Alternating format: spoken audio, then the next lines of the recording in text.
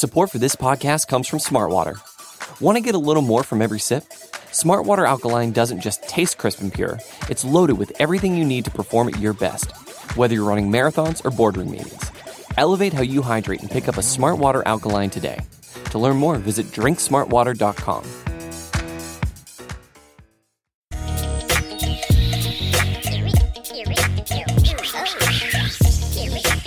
This is Jamie D and Big Newt. I'm Jamie D'Amico. He's Big Chris Newton. What up, though? Big Newt. We got the first weekend of NFL action under our belts. How does that feel? Man, I was ecstatic all weekend. Like I told y'all, I'm a Notre Dame fan. Notre Dame punched Duke in the mouth. That felt good. There was fans in the stands. I felt the atmosphere. And then just to wake up early Sunday morning, watching NFL game day and all the pundits talking about the game, it felt good to have football back, dude. I was so happy.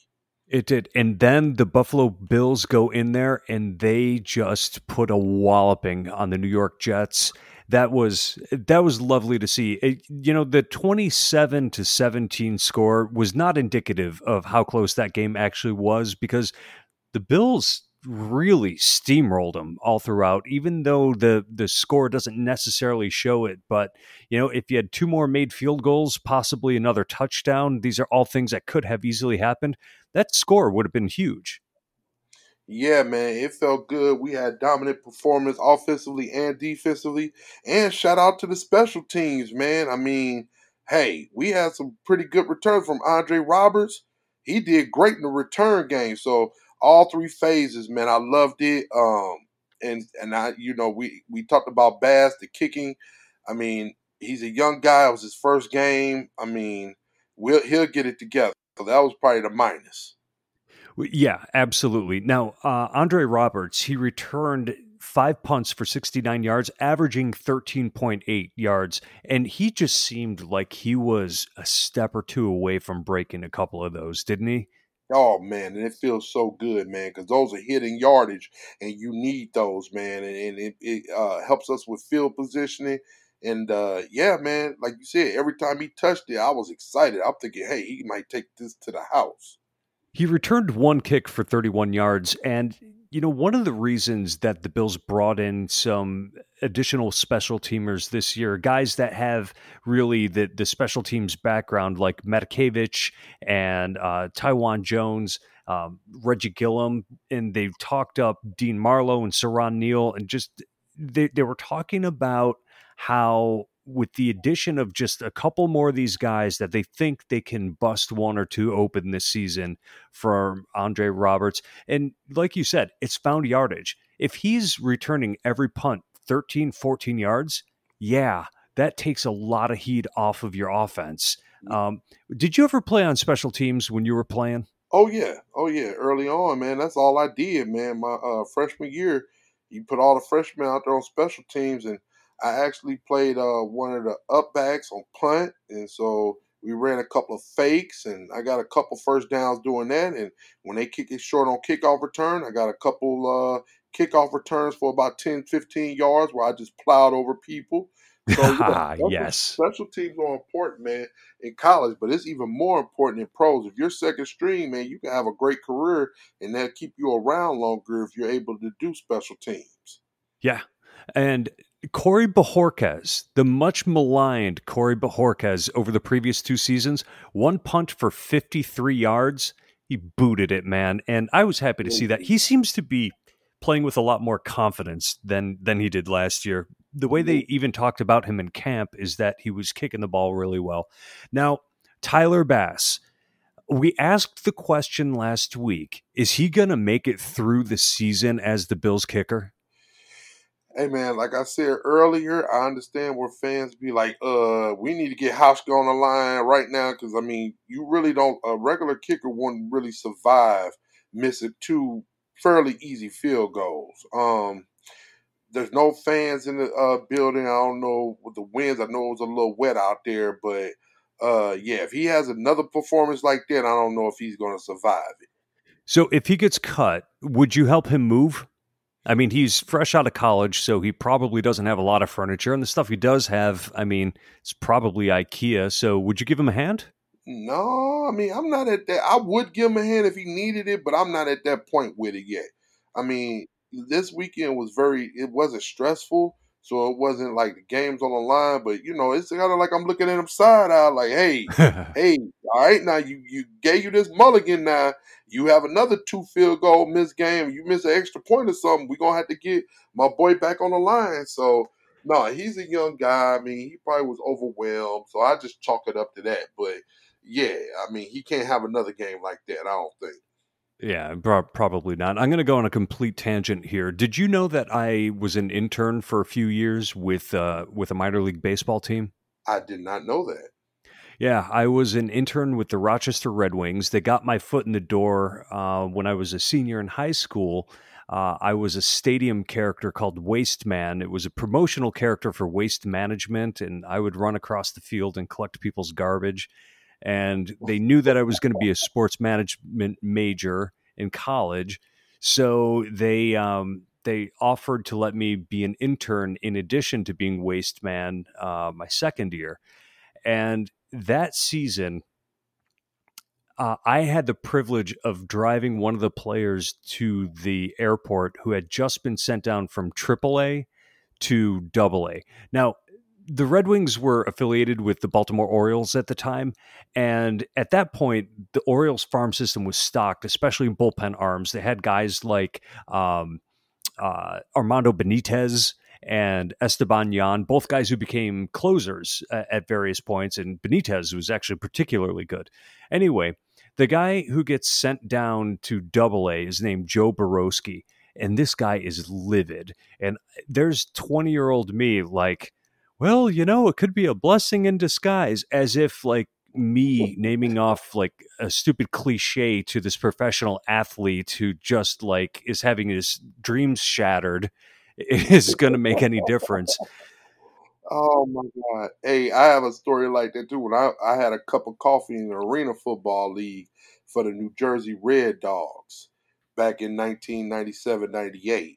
And so when they cut me, I was like, and they was like, well, where do you want to go? We'll fly you back to wherever you want to go. And I'm like, I'm not going back to St. Louis and face all my friends. I was like, but damn, should I just fly to Hawaii and just chill on the beach for a little while? Like, where should I go? Should I go to my friends, go to Louisiana, go to Florida and hang out for a little while? Like, I was just tail between your legs. So it's just funny how people react to getting released.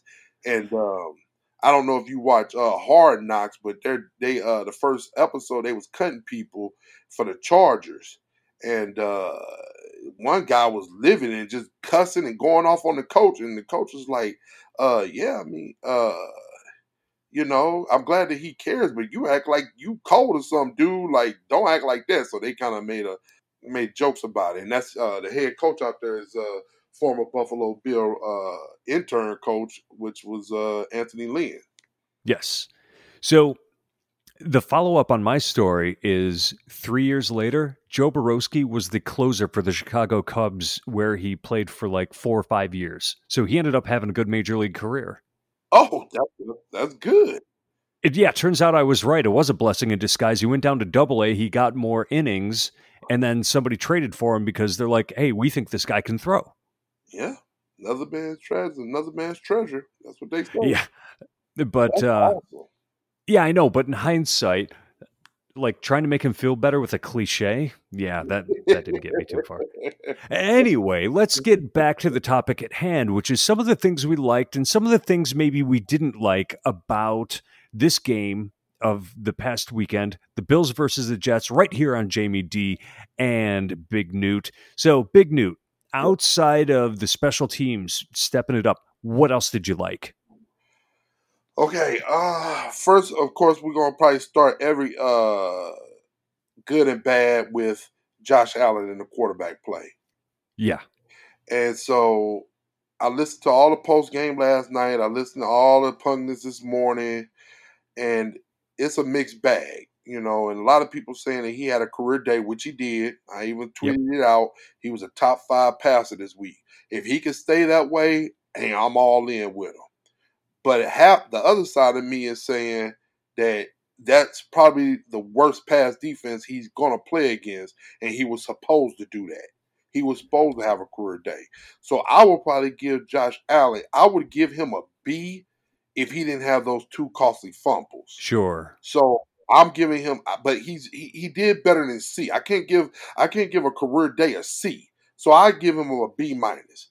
He had two costly fumbles, okay, and then the pass to Beasley over the middle. If he hits them in stride, that's a touchdown. Yeah. And then we all remember the John Brown end zone. My 10-year-old son that plays flag football for the Woolwich Wildcats could make that throw. I mean, and I know you're not going to hit every throw, but he wasn't under duress. It was play action pass. He had a clear vision. All he had to do was turn and lob it, and he just threw it over his head. Like, when I see that, it almost made me throw up. I almost threw my chicken wings up. You know, so he played well. A lot of the passes. Now we're digging deep. A lot of the passes that he made was screen passes. It was design plays, and Brian Dable did an excellent job drawing up. I love the formations. I love the motions. I love the screen game. But I mean, with that team, I feel like you just got a 3-step drop, get it out. 5-step drop, and just tear their butts apart. We shouldn't have to out scheme the Jets. We shouldn't have put anything on tape for the Jets. So that's why I give it a B minus. So Josh Allen also overthrew Dawson Knox in the end zone when Stephon Diggs was standing there pointing at Knox. Yeah. And those two plays, those two overthrows, and even the touchdown pass to John Brown, which was a bad throw. It was at his feet, but it still got there. So no harm, no foul. Right.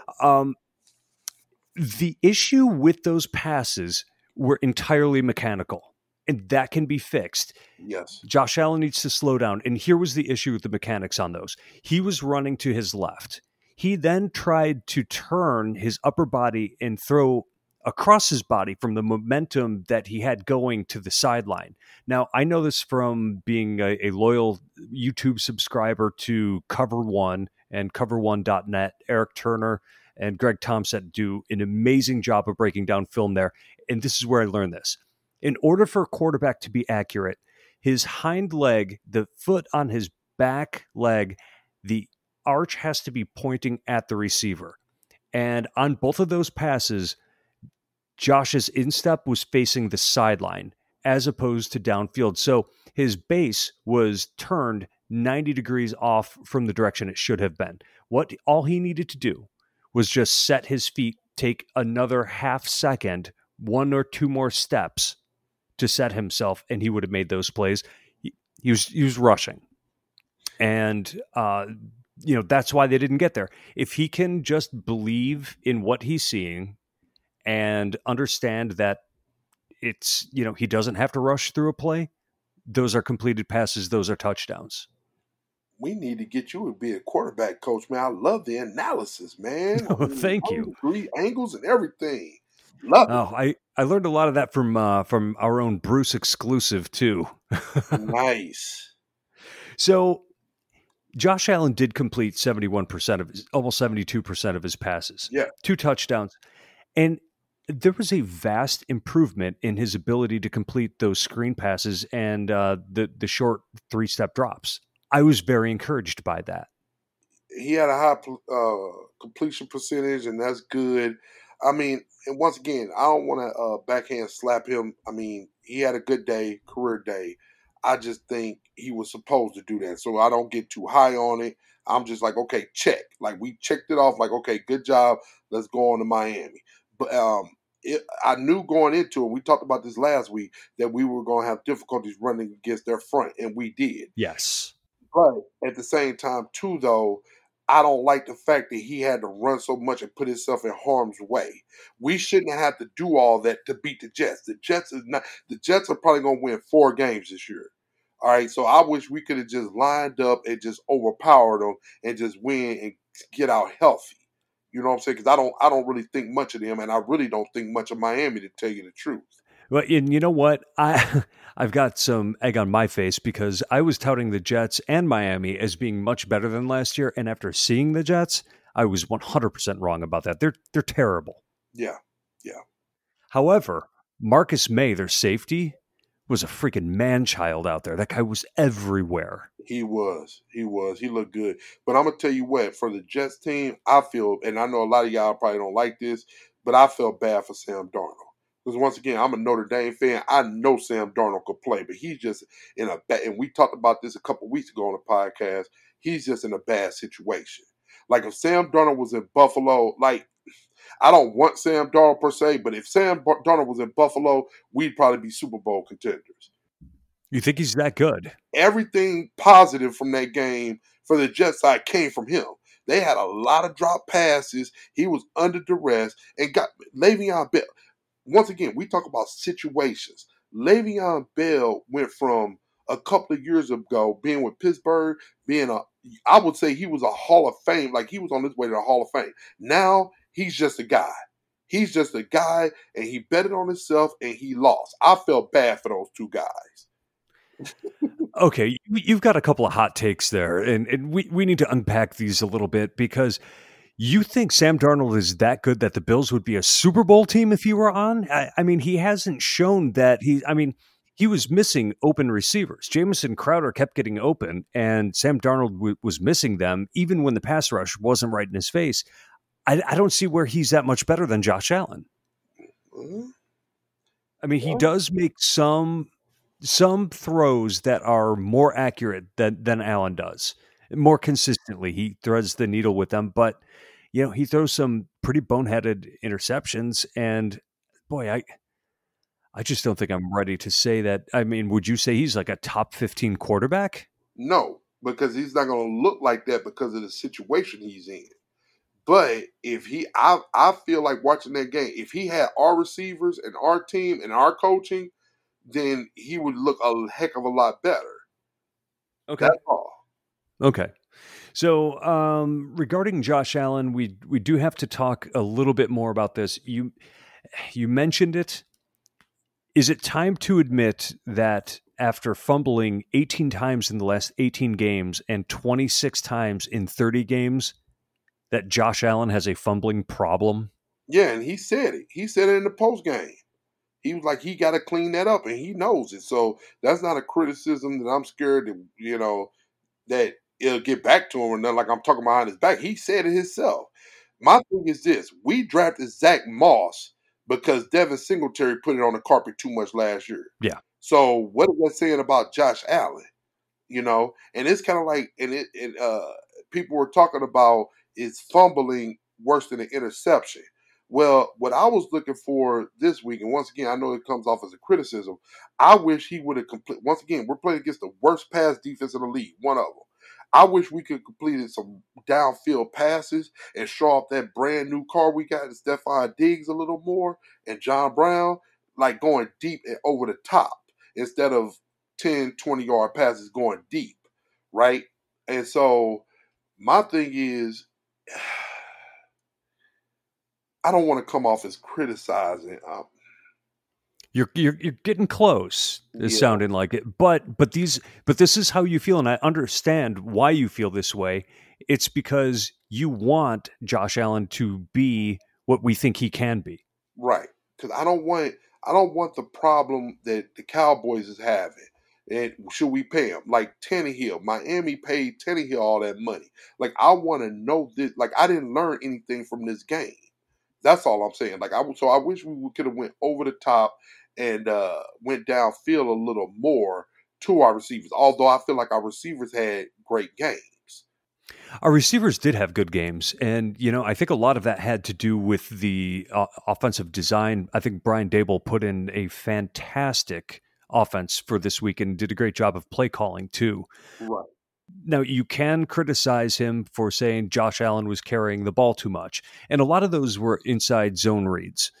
I think that is on Allen for pulling the ball back as opposed to handing the ball off. I think there's a lot of teams that run that play, but the quarterback is never actually going to run with the ball. He's definitely a weapon out there, and you do want to use all of your weapons. The question sort of became when they were using him. When you're up by 21 points, do you really want your quarterback getting hit?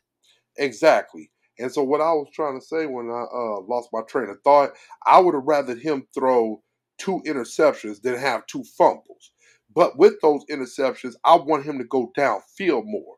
So if you go deep and you complete a long pass and you try to go deep again and throw an interception, that'll be better to me. I will be cool with that. You know what I'm saying? But if he's playing once again. Tyrod Taylor is like, I don't want to make a mistake. Like the only bad throw he really threw was I don't know if it was a drive with the fumble, but he threw it to like double coverage in the end zone and it got batted down. It could have got picked off. Right. And I'm like, oh, don't throw it across your body. No, no. And then they dropped it. And I think we went for a Right. field goal after that. That's why I'm saying, like, I don't mind 2 interceptions over fumbles if you're going to pass the ball and go deep a little bit more.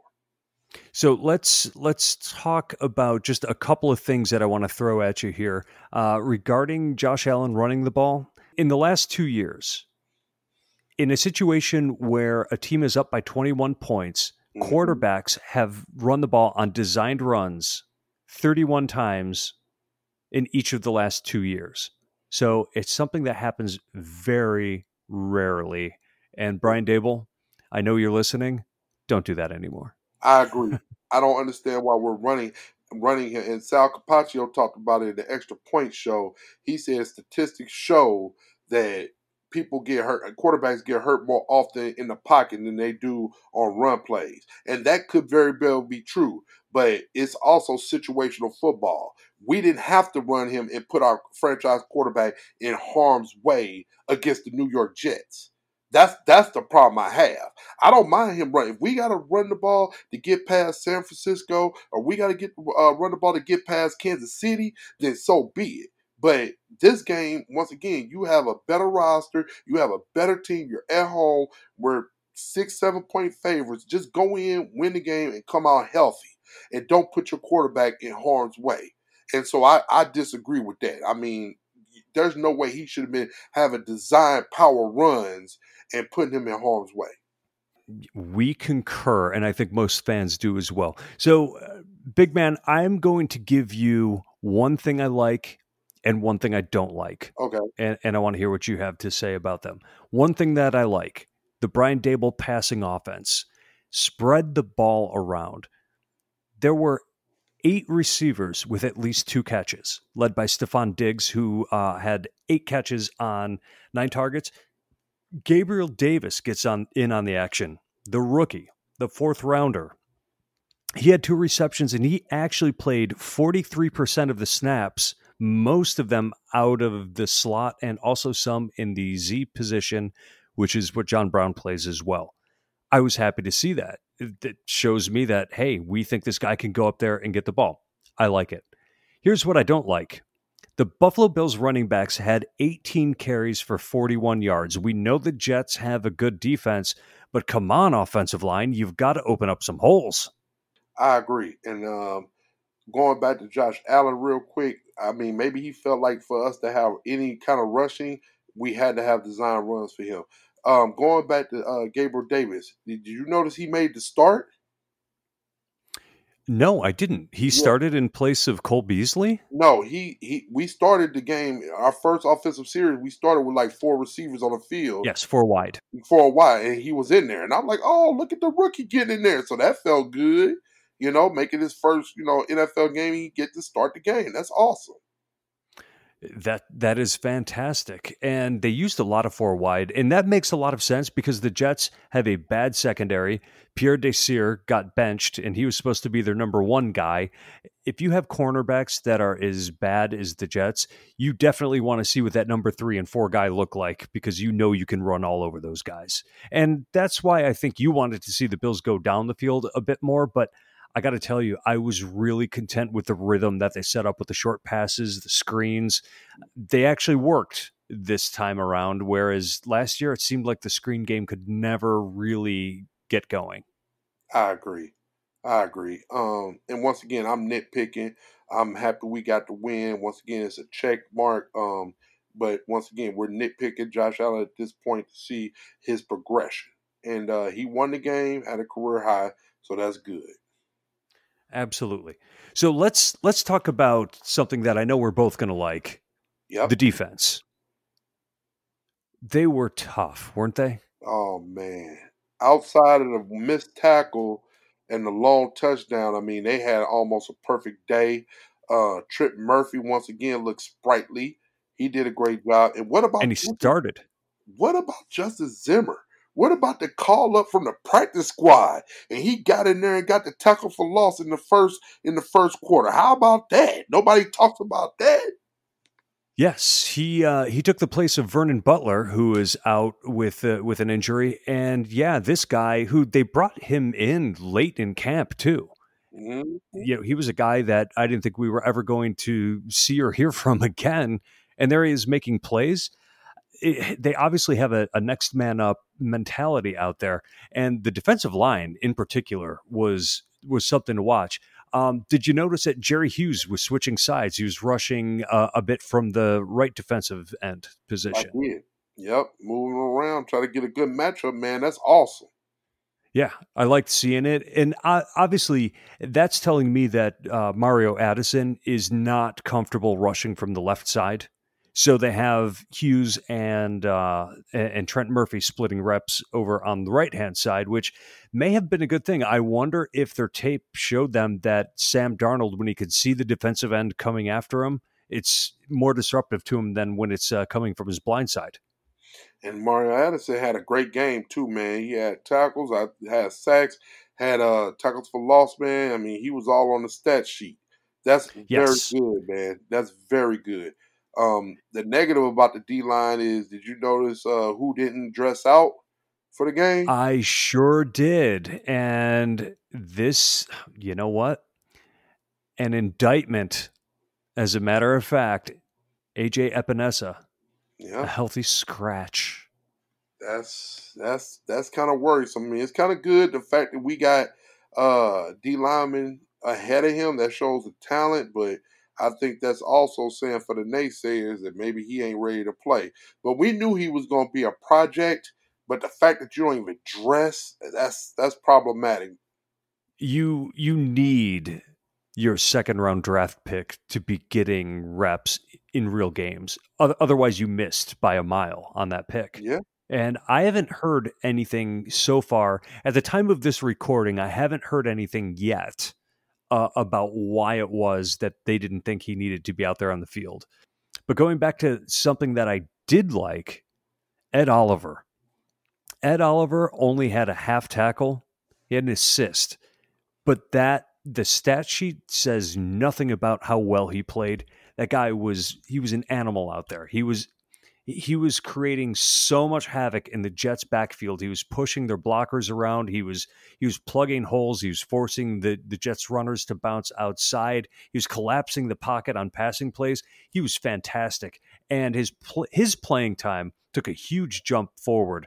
Last year, he played 53% of the snaps. This game, he tied Jerry Hughes with the highest percentage on the defensive line at 68.4%. This is a guy who the coaching staff is unleashing on the league this year. I love him, man. This is what we were expecting when we plucked him in the first round, man. I tell you, he was out there getting it in. And Harrison Phillips also, he looked pretty good on the D line and getting pushed and stuff and coming off that injury also. So I'd say our tackles did a pretty good job, man, all day.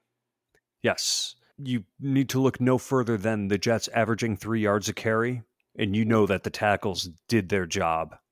Yes.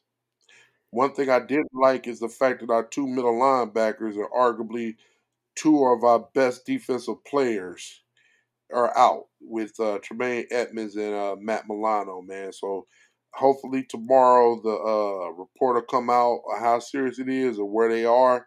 And if need be, if we got to sit them this week, sit them, man. Hopefully we can get by Miami without them and get ready for the following week. Now, the rumors I'm seeing on Twitter as of the time of this recording is that they are day to day and may well play this upcoming week, which is fantastic because the Bills are in a really bad position because if they're injured, we also don't know the extent of the injuries that happened to the two backups, Delshon Phillips and Tyrell Dodson. We ended up seeing AJ Klein out on the field. So I guess AJ Klein was the main backup.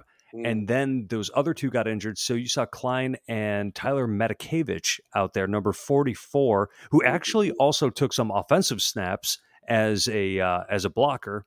But you do not want Matakevich on the field as a linebacker. That's not what he does. He's a little undersized for the position. He's not cut out for that. He's a special teamer only. In my mind, if we could get by Miami without him, so be it, to get ready for the following week, because we got two difficult games coming in after that. So, I mean, if they can play, fine. But in my mind, maybe I'm being naive, I would love for them to just sit and get healthy, man.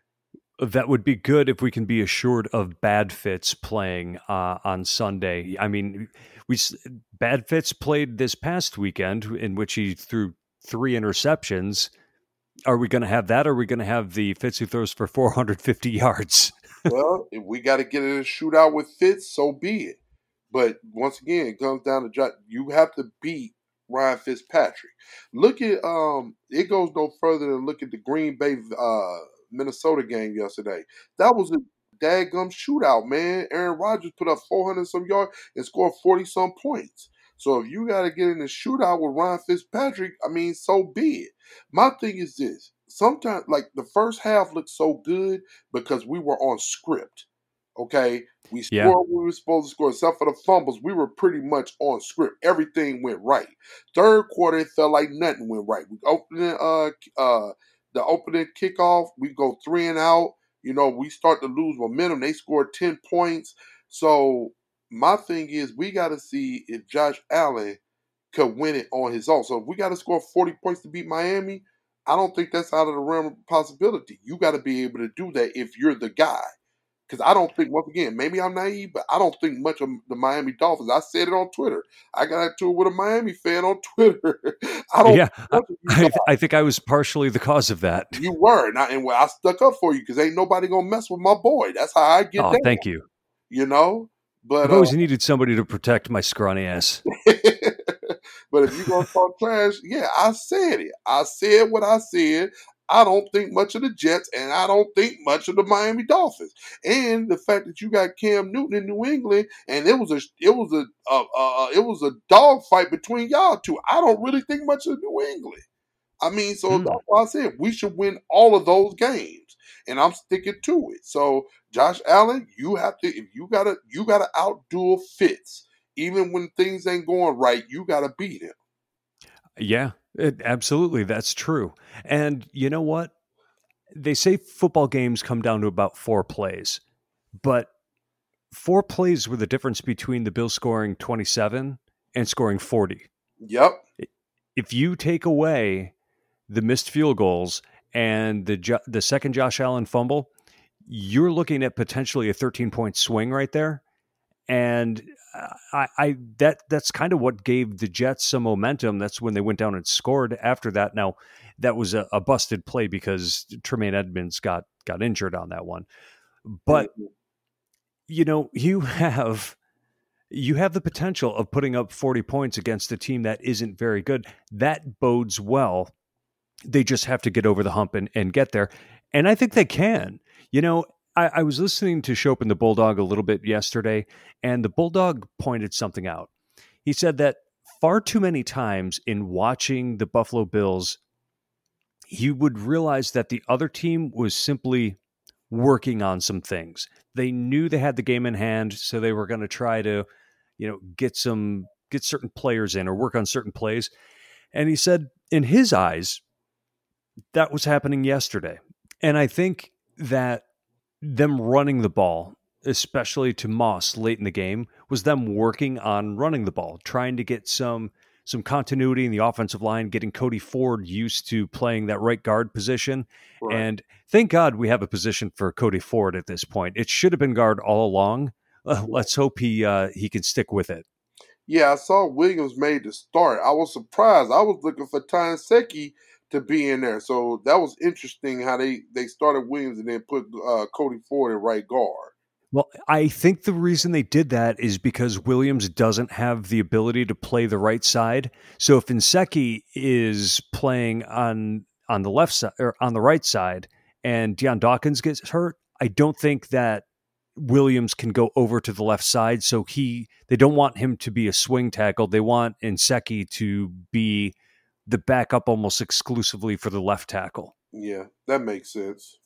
Going back to the offensive line, I wasn't thrilled with them. Yeah. If your running backs are only putting up 41 yards on 18 carries, I mean, that's barely over 2 yards. The offensive line isn't getting the job done. Yeah, and I pretty much knew that was going to be problematic because we talked about the Jets in their front seven. It was going to be pretty difficult. So coming out the gate to go against that D line and that front, I mean, not get a warm up, then that's pretty bad. And speaking of fronts, did you see the Washington football team, man? Oh my God. Big comeback by them. Who knew they had that in them, huh? They got all those players on their D line, man. I was like, oh, I'm glad we played them last year and don't have to play them this year. Jeez Louise. Yeah. But yeah, talking about D linemen, man, the Jets have one of the better ones. So I think they'll have an easier time running the football this weekend versus the Dolphins in Miami. I think that'll be the case too. And the Dolphins, they're a different breed, and they'll be broken down, or that upcoming game will be broken down a little bit more on the Believe podcast, which is another podcast I partake in, which comes out every Saturday. That's a shameless plug. You realize that? Don't be Oh, plugging yeah. your other shows. We know you got other shows. You ain't got to plug your other shows during my time, dude. But I thought you understood my utter lack of pride. I'm just messing with you, man. Did you see going back to the Miami game? You see they got tickets available on StubHub. I think you could get in the building up at the 400 level for like $75. So my question to you, Jamie, is: would you fly to Miami and sit in the nosebleeds for $70 and avoid the COVID masks, social distancing to see our beloved Bills? I wouldn't, because I would have to get there by flying, and I'm just not ready to be in an airplane unless I have to. It seems like a luxury decision as opposed to a necessity, so I would probably skip it. My wife works for the National Institute of Health, and she has a master's degree in public health policy. She's a person whose advice I choose to follow for a variety of reasons, but namely because this is, what she does for a living. And when she tells me that I shouldn't be flying, I tend to believe her. And she's smarter than you, so that's the main reason. That's one of the reasons. That's one of the reasons. Yeah, I'm with you. I'm not there at this point yet. Not saying that I haven't made moves out here since Virginia's been in phase 3 as of July 2nd or 3rd. I have been moving around, but I do mask up. I try my best to social distance. I'm just not comfortable, I don't think, going to an NFL game at this point. It's not worth taking the risk to me, although at the same time, from a spectator's point of view, watching the game on TV, I did like seeing fans in the stands and hearing the crowd noise. The pumped-in crowd noise was more of an annoyance because it just didn't seem authentic to me. Yeah, I was talking to my father-in-law about that this morning when we was doing the recap, and he said, I was like, hey, what did you think about the game? He's like, man, without the fans, I really just couldn't get into it. But I think with the Kangle angles and the tight shots, I really didn't notice it was empty until they talked about it. And maybe Right. because I was so giddy that we had football, and I guess in my mind, I knew what it was going to be because of the bubble with the NBA. I've been watching that since the beginning, and so I guess my mind was already set that, okay, it's going to be a fan. But on Saturday, I mean, once again, I'm a Notre Dame fan. It was, I think 20% capacity. So it was a pretty good crowd there. And they pump in the noise. So it felt real because you see the kids dancing and stuff in the stands. Yes. And, the Thursday night game, it seemed like they had quite a bit of crowd noise in Kansas City. Mm-hmm. Yep. they've always been accused of pumping in crowd noise, and now that they can do it officially, I I don't know.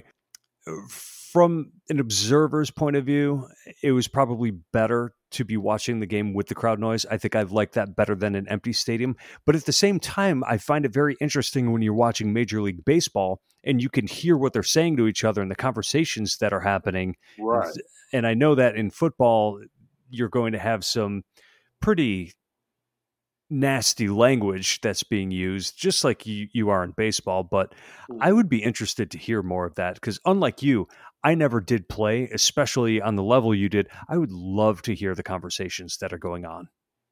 And speaking of watching the games and stuff, so you went out to the bullpen and you watched it with the Bills backers of DC. How was that atmosphere? That was a lot of fun. Now everybody had to stay seated at their table, so it was more of a tame atmosphere.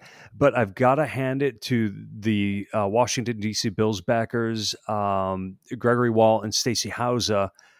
They found us a nice location, sitting outside, less than a block away from Nats Park, where the Washington Nationals play. It was pretty cool to have it all on the big screen and to see a bunch of familiar faces. And by the way, your boy Jeff Adamshick, who's a fellow Notre Dame fan with you, I was Hmm. having a conversation with him, and he told me that I need to chill on my criticism of Josh Allen. I was really annoyed that Cole Beasley had to hit the turf in order to pull in that throw that looked like it could have been a touchdown. At least James Lofton said it could have been a touchdown if it was accurate. He's Right. like, "Give me a break, man. They're moving the ball. He's completing his. You're nitpicking and you're being too hard on him." And I was like, "Okay, yeah, I think you're right. I do want every pass to be perfect, and when it's not, I get annoyed. He's not Aaron Rodgers." And that goes to the psychology of a fan. Because I'm sure it's two groups. You got the guys who don't talk about my quarterback and F you and all that. But it's like, okay, if you're watching the game, maybe I guess it could be considered nitpicking, but that's what we said that this season's gonna be. We're gonna analyze Josh Allen to see if he got better. And then when you look at those throws and stuff, you got to be kind of cynical about it.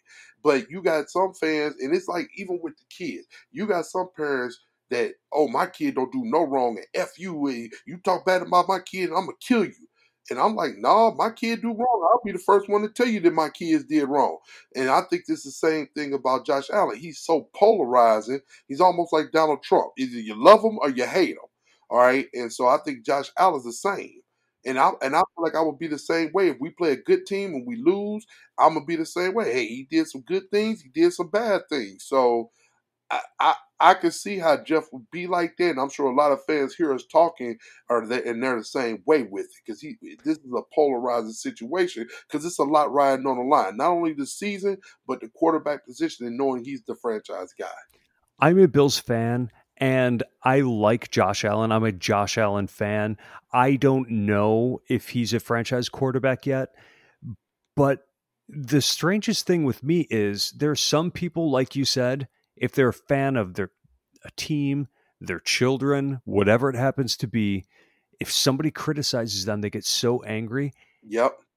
I, on the other hand, am so pessimistic about my teams. I am the biggest Buffalo Bills pessimist I've ever met. And maybe it's from years of being disappointed, with the playoff drought and stuff like that. But I'm pessimistic to the point where it's almost unreasonable. And I hate that I'm like this. When I run into fellow fans who are of the opposite mindset, they start telling me I'm not really a fan. And I'm always saying to them, you don't have to be delusional in order to root for the team. Right. And they say, well, yes, you kind of do. Well, this is probably a conversation for another time. Well, yeah, I think that's the difference. Fan is short for fanatic, and you got some people that are fanatic and they don't care. I mean, that goes to personalities. You know what I'm saying? So I don't think there's nothing wrong with that. I think, especially us as educated people, it's cool to disagree as long as you're not disrespectful. Now, once you get disrespectful, then I'm going to get disrespectful. You see what I'm saying? But I will politely debate you on football if you want to talk. I will do that with anybody. But the thing about it is that there's nothing wrong with being how you are.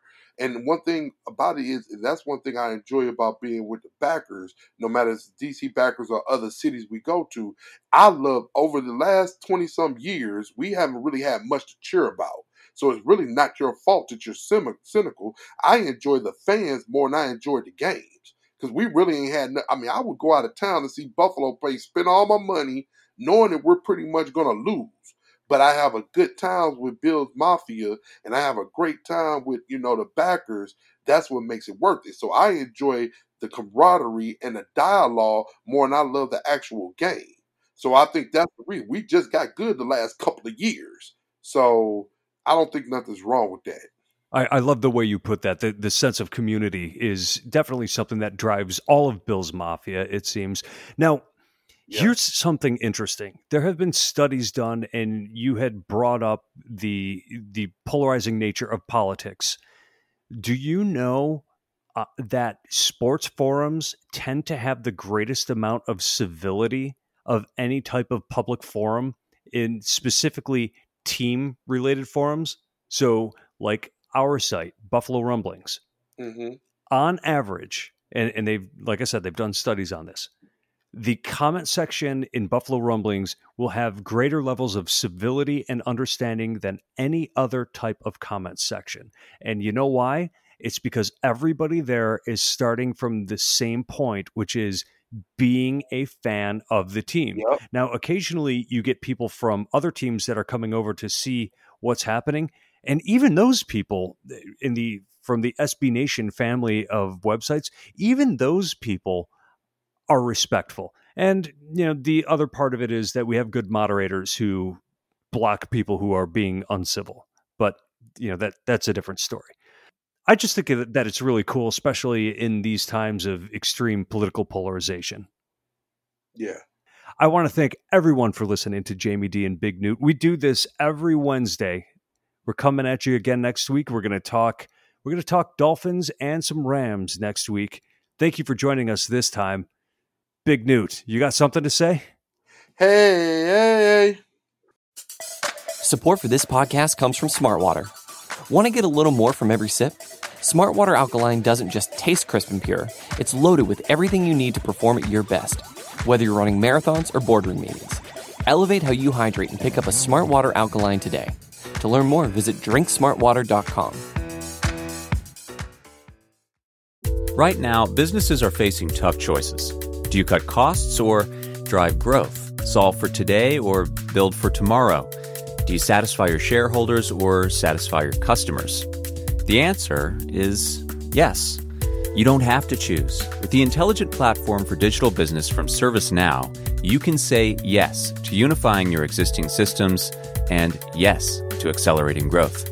Visit ServiceNow.com to see how we can help you put yes to work. The world works with ServiceNow.